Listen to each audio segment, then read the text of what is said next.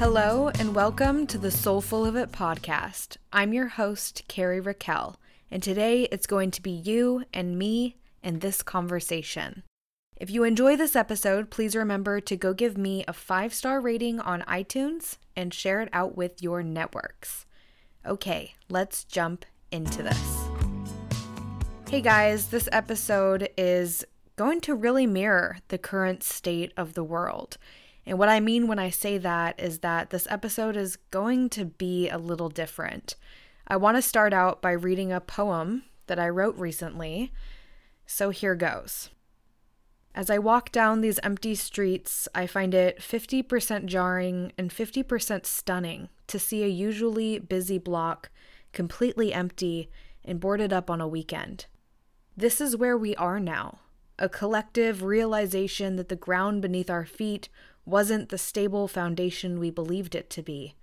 And even more than that, the potential that perhaps there was never a ground at all.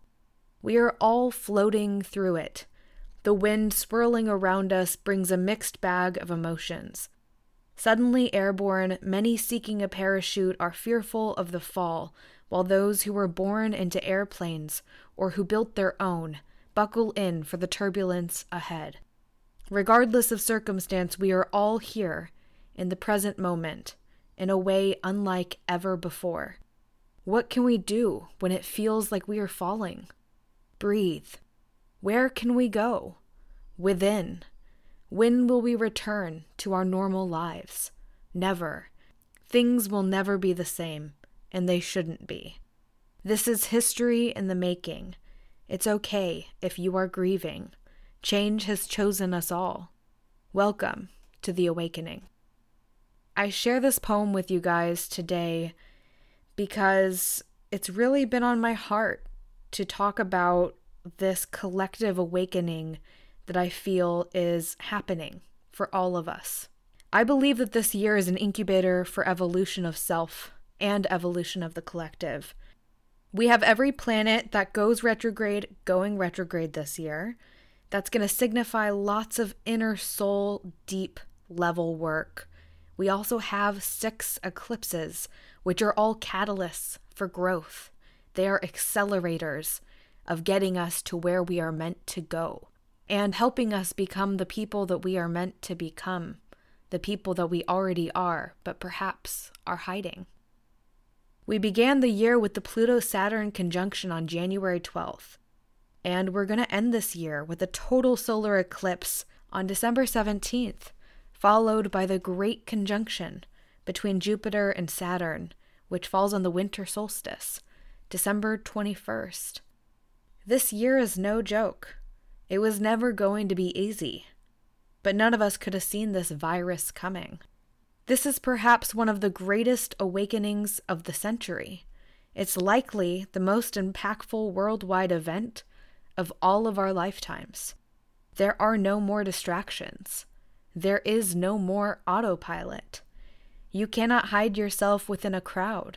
You must be here, prepared to be nowhere else.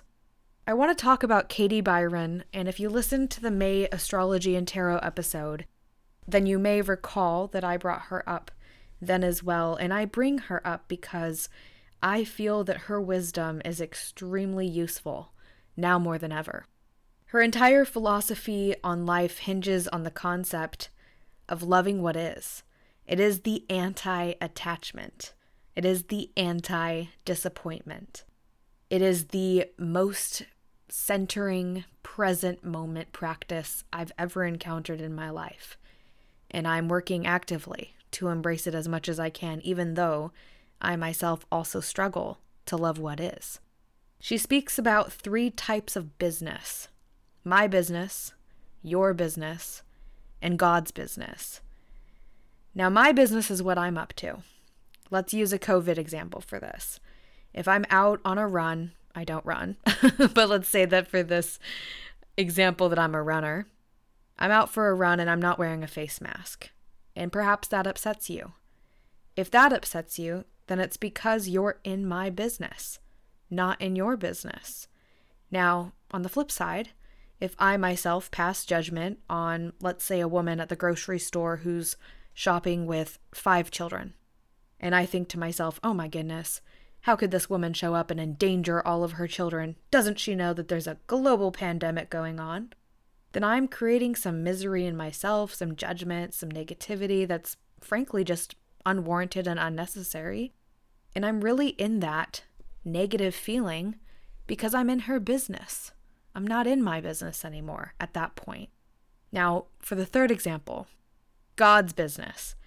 If I live in fear every day that I will lose my job, or if I don't have a job and perhaps I fear that I'll never have another job again because of this virus, or maybe I have fear around getting the virus or someone I love having the virus, or a comet falling from the sky and killing me in my sleep. I mean, I know that's extreme, but stick with me here.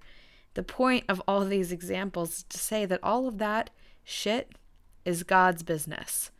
Maybe you're not religious and, quote, God's business doesn't resonate with you.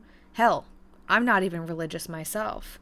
But the idea is that God or the universe's business is what's beyond our control.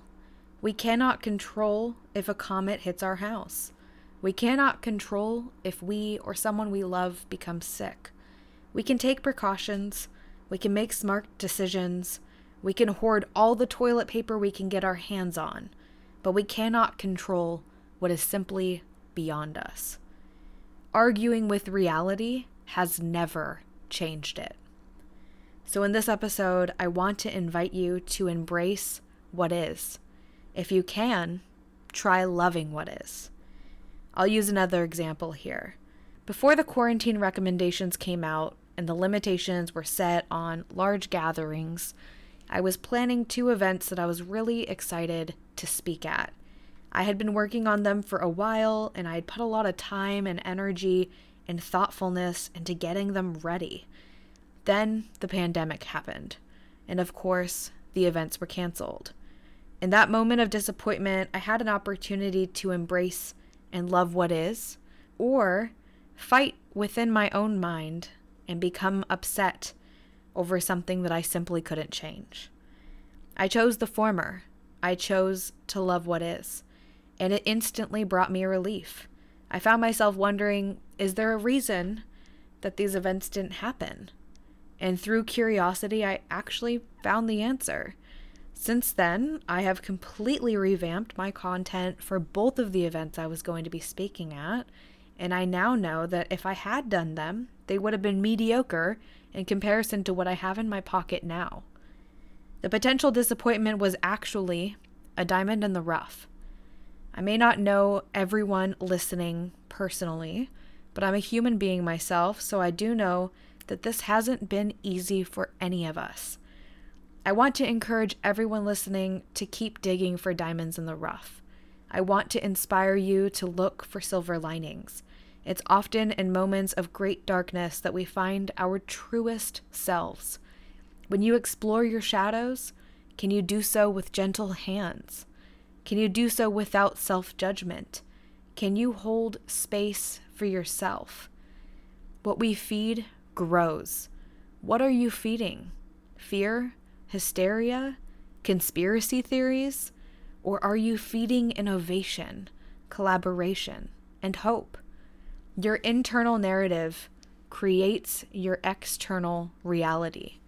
These are powerfully potent times for self-evolution, and the best way to support your own growth is always through radical self-love.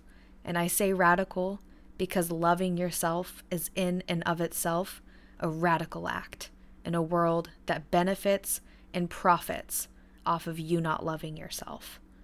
So I want to end this episode by bringing it back to this concept that we are all awakening. This quote is by an author. His name is Sylvester McNutt, and he's got a lot of really powerful things to say. Highly recommend checking him out. His quote says, "You reach a point where you feel yourself going through an awakening. You look at what you used to do and who you used to be. It hurts because you realize you believed in and promoted nonsense. You grow, you evolve, and you stop because you no longer operate at that frequency. As a result, there's certain people that you have to walk away from. As a result, you start to realize just how messed up the world is. You want to help. You want to heal. You want to make it a better world. This is how you know you're awakening on a higher level of consciousness. And that's really all I've got to share with you guys today. I hope that you are well. I hope that you are safe. I hope that you are taking great care of yourselves because the world needs you. And I can't say thank you enough for joining me for this mini-sode that has been sitting on my heart for a long while now. Sending all of the good vibes and gratitude your way. May you have a blessed day, no matter where you are in the world. And I'll catch you guys on the next episode. Thank you.